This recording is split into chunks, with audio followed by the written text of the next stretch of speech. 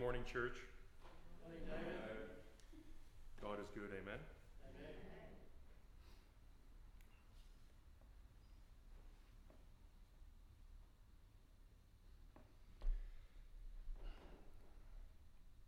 Lord, as we come before you this morning,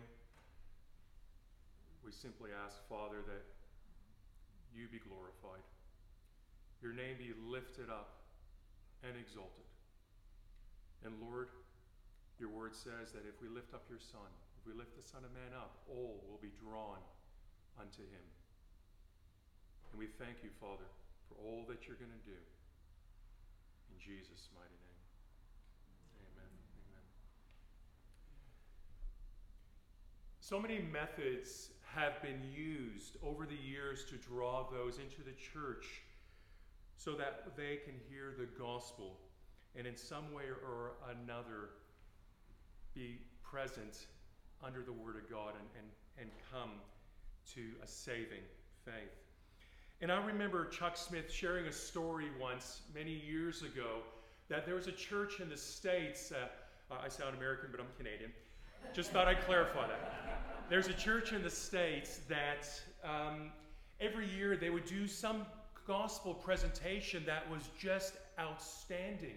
And it would draw the entire community into the church. And year after year, they would do something to try to better what was done before. Then this one year came along where they've got this massive Christmas tree. It was so huge. And they thought, well, we need to put a star on the top of the tree. So they got a hoist in, and when the hoist was here, they strapped it onto the back of this man who was dressed in some type of angel outfit. And as they hoisted him up to put the star on top of the tree, the hoist got a little bit out of control, and it started spinning and spinning and spinning. And unfortunately, this gentleman started throwing up. Difficult surprise, but an unfortunate anointing for those below. One they would not like to experience again. And it's intriguing because the methodology of churches has changed slightly from the beginning. So today I'd like to look at a man who Jesus said in Matthew chapter 11, verses 11, these very words: "Truly I tell you, among those born of women there has not risen anyone greater than John the Baptist. Yet whoever is least in the kingdom of heaven is greater than he." I've entitled this message, "A Voice Crying in the Wilderness." Now, to get a complete picture of who John the Baptist was, we're going to look at Matthew chapter 3, we're going to look at Luke chapter 1, and John chapter 1. I'm not necessarily going to read through all the scriptures because there's quite a bit of scripture, but I will give you the chapter and the verse that you have a reference to if you want to look at that a little bit later on. Now, it's always good to draw from the scriptures to understand the scriptures because the Word of God never contradicts itself. So firstly, I'd like to lay a foundation. And the last thing the Jews ever heard came out of the book of Malachi in chapter 4, verses 5 to 6. And the Bible says these words: "See, I will send the prophet Elijah to you before that great and dreadful day of the Lord comes. He will turn the hearts of the parents to their children and the hearts of the children to their parents, or else I will come and strike the land with total destruction." Then absolutely nothing for 400 years. Complete silence from heaven. No prophet and no fresh word of the Lord. Until one day this very strange looking man appears on the scene clothed in camel's hair, as the scripture says, with a leather belt around his waist, who lived on locusts and wild honey. It was a dark day in Israel. The Jews were bound in tradition, and some would even have said corruption. Herod the Great was king. He was a jealous and very insecure man because he was always concerned that somebody was after his throne. It was in these dark times that God sends the angel Gabriel to Zacharias to give him an important message as our sister shared this morning out of Luke chapter 1, verses 12 to 17. Picture this with me. Just imagine this. The lot fell upon you to offer up the evening sacrifice. And priests in those days were chosen at random, almost like today, the way our jury duty was chosen. And if you were chosen, it was your turn as the priest to give up the offering. And the scripture reveals that Zacharias was scared. And being scared would have been a natural reaction. Even when John was visited by his Savior, by our Savior, Jesus Christ, in the book of Revelation, the scripture says in Revelations 1:17, when I saw him, this is now John speaking, when I saw him, I fell at his feet as though dead. Then he placed his right hand on me and said, do not be afraid. I am the first and the last. So it would have been a very natural reaction for Zacharias to be fearful of seeing the angel appear to him. And it's interesting what Gabriel says to Zacharias. Firstly, his name will be John. John means Jehovah is gracious. And we see that he was dedicated as a Nazirite all of his life. And if you want to learn more about what a Nazirite was, you can see that in Numbers chapter 6, verses 1 to 21. The same as Samuel was, the same as Samson was. He was not to eat anything or drink anything from the wine, from the vine or similar drink. All of his life, his hair shall never be cut. So you can tell I would never be a Nazirite because I can't grow any hair. And he shall never go near a dead body. The scripture actually says he was filled from the Holy Spirit, by the Holy Spirit, even from his birth. And we can see this in Luke chapter 1, verses 41, when Elizabeth meets Mary, and the babe in her womb jumps and is filled with the Holy Spirit. And that was reference to John. And he would be God's prophet to present the Son to the people of Israel. And we see this in John chapter 1, verses 15 to 34. God would use John's ministry to turn many people back to the Lord, just as Isaiah had promised in Isaiah chapter 40, verses 3 to 5. A voice of one calling in the wilderness, prepare the way of the Lord. John had a very simple and clear message, and we see that in Matthew's account in chapter 3, that John's preaching was centered on repentance and the kingdom of heaven. And this hasn't changed for nearly 2,000 years. The message hasn't. Our approach to it in some ways has. Many churches have abandoned the word sin and the challenge to repent. It's almost like it's something dirty. And I remember speaking to a pastor many years ago and coming to his church, and he made this statement to me. He says, listen, I don't use the word sin over the pulpit. I just don't do it. Because people, they don't understand what that means. Well, explain it to them. Churches now focus on building and drawing people to the church by using many programs and things that will attract crowds. And I've heard it once said that if we use entertainment to bring people into the church, then we need to entertain them to keep them in the church. And as parents, as all of us, we know as parents, we are told never to give sugar to a child. Why? Because they develop a taste for it. And the world has nothing to offer besides sugary, empty calories and sugary, empty promises. So why? Why must mankind, in their own human effort, strive to bedazzle the world when the message given to us is so simple? Repent. Repent. Turn away from your sin, for the kingdom of heaven is at hand.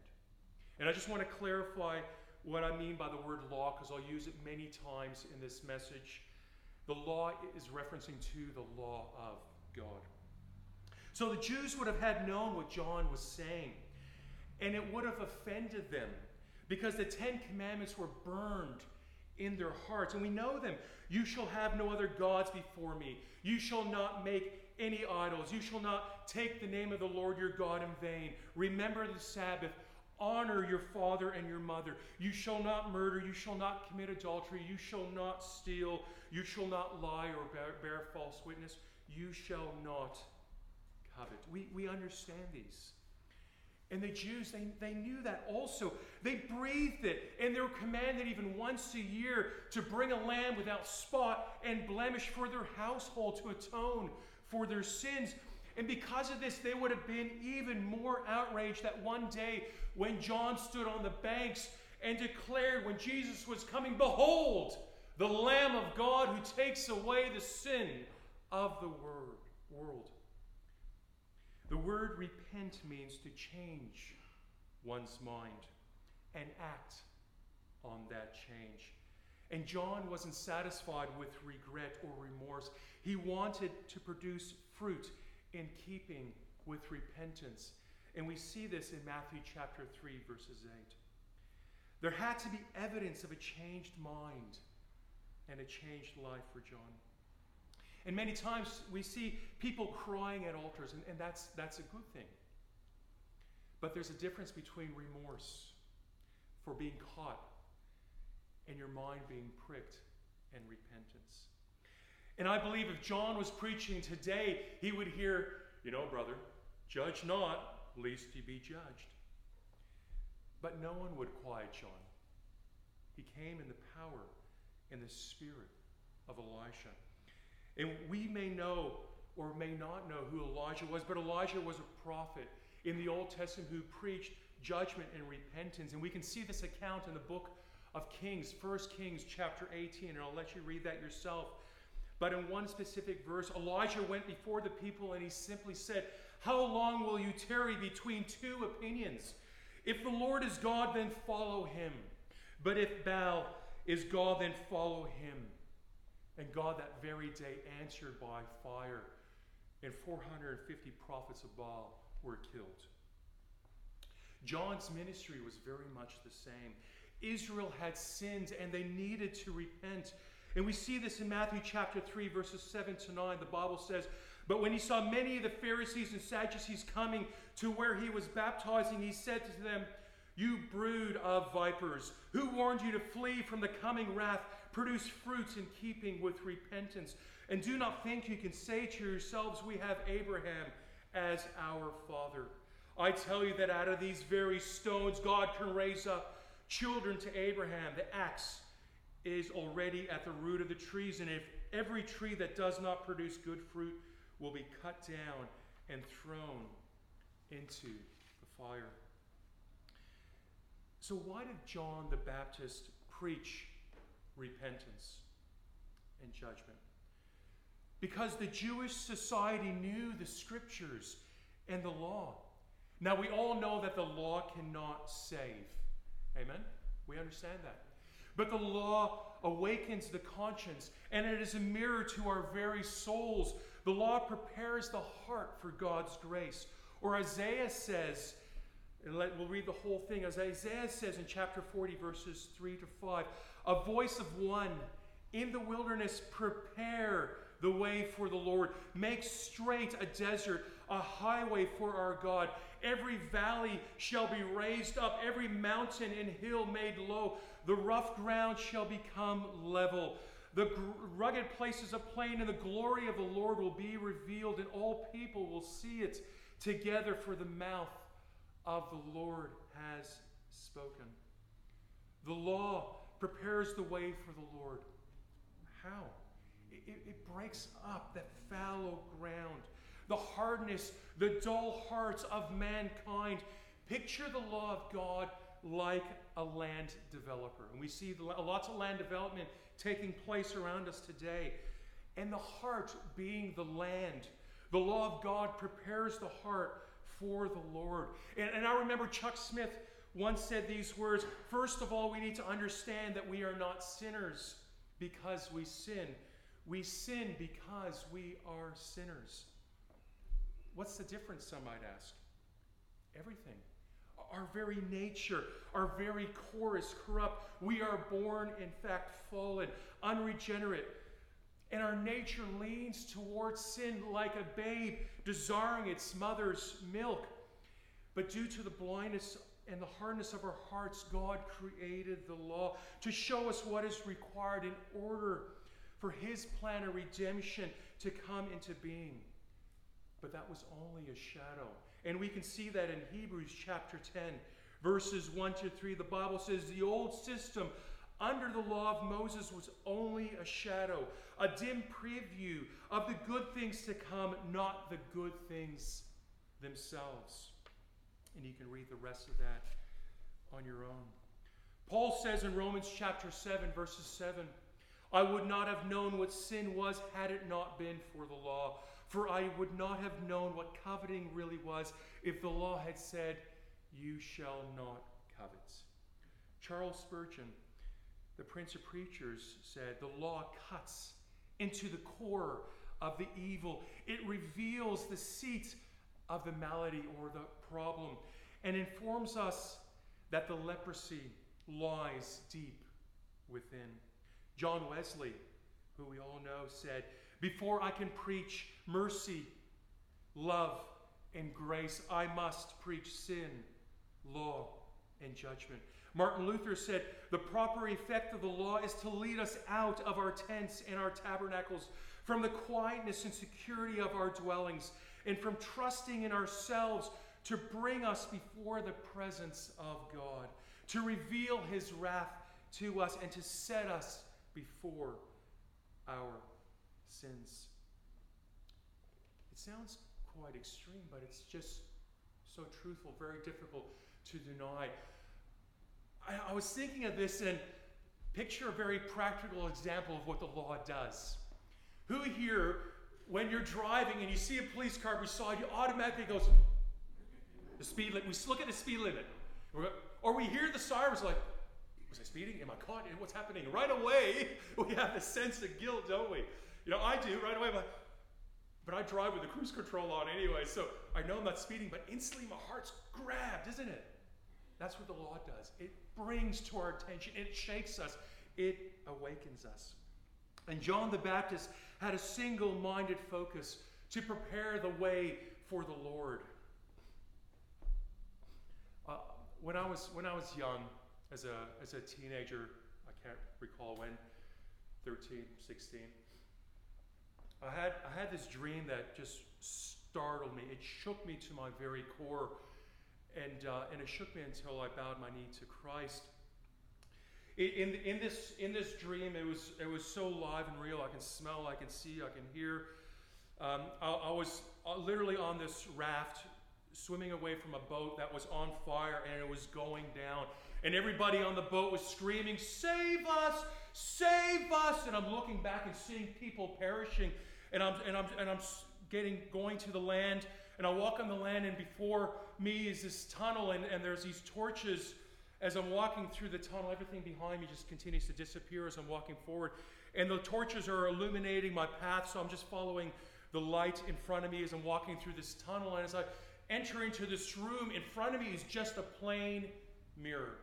I come up to the mirror, and as I look into the mirror, I start to observe my face in the mirror and kind of do this.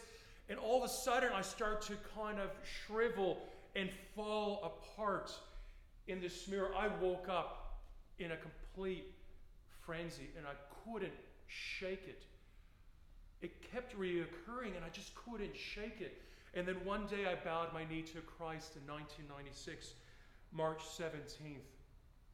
And the Lord brought this dream back to my attention, and it didn't have the fear, but it showed me His wonderful grace.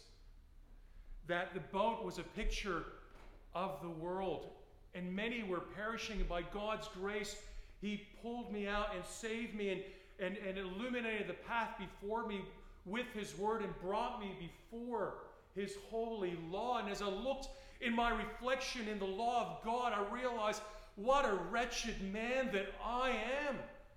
All of a sudden, my beauty that I thought it was, this handsomeness that I thought it was, I saw the vileness in my heart. The overwhelming burden of my own sin and guilt weighed me down, and I simply clung to the cross and I cried out for mercy. And Jesus Christ saved me. That was 25 years ago. And the Lord, by His grace, still convicts me as I read his holy word, and it reveals that I'm simply a sinner saved by my wonderful Savior. And I am nothing at all without my Christ. Brother, sister, can I share something with you in closing? I've heard many people share and pray for revival. And the scripture says if we lift the Son of Man up, then all will be drawn unto him. We need to hold on to the basics. We don't need to be abrupt. We don't need to be rude. The gospel, when shared biblically, is offensive already. Why? Because our society didn't grow up with the scriptures. They have no idea. Mankind doesn't realize that they need salvation. They don't realize that they're sinners in the need of a Savior. Sharing grace without the law is like throwing seed onto hard soil. The law prepares the soil of the heart. Let us never forget the power and the simplicity of the gospel. 1 Corinthians 1:21, for since in the wisdom of God the world through its wisdom did not know him, God was pleased through the foolishness of what was preached to save those who believe. And 1 Corinthians 1:18, for the preaching of the cross is to them that perish foolishness, but unto us which are saved it is the power of God.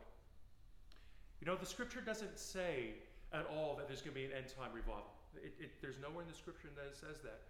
But if the Lord, who is a gracious God, gives us mercy before his coming judgment, then the revival that the Lord is going to bring will be a revival of repentance. The Lord will start with the Holy Ghost or the Holy Spirit opening up the eyes of the blind, rendering the heart.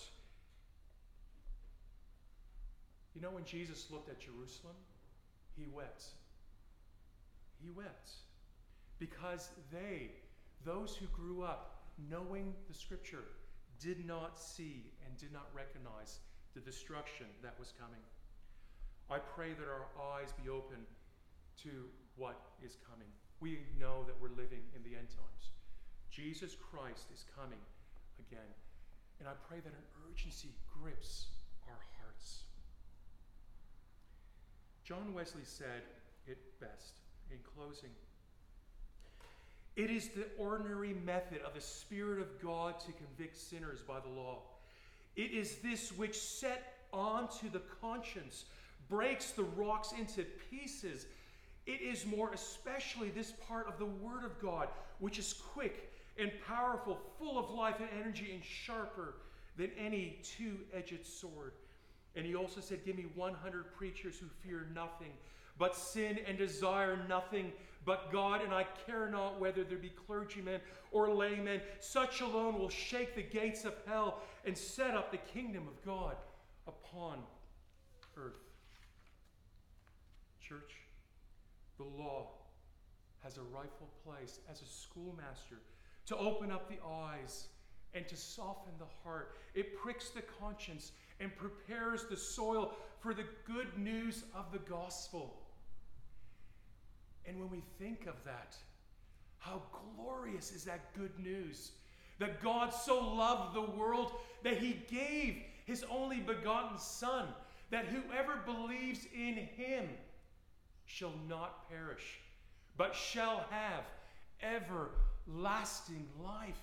And when we hear that, the good news is so glorious when, as a sinner, we look before a God and we realize how wretched we are, and there's none that is righteous because the law of God convicts us of that.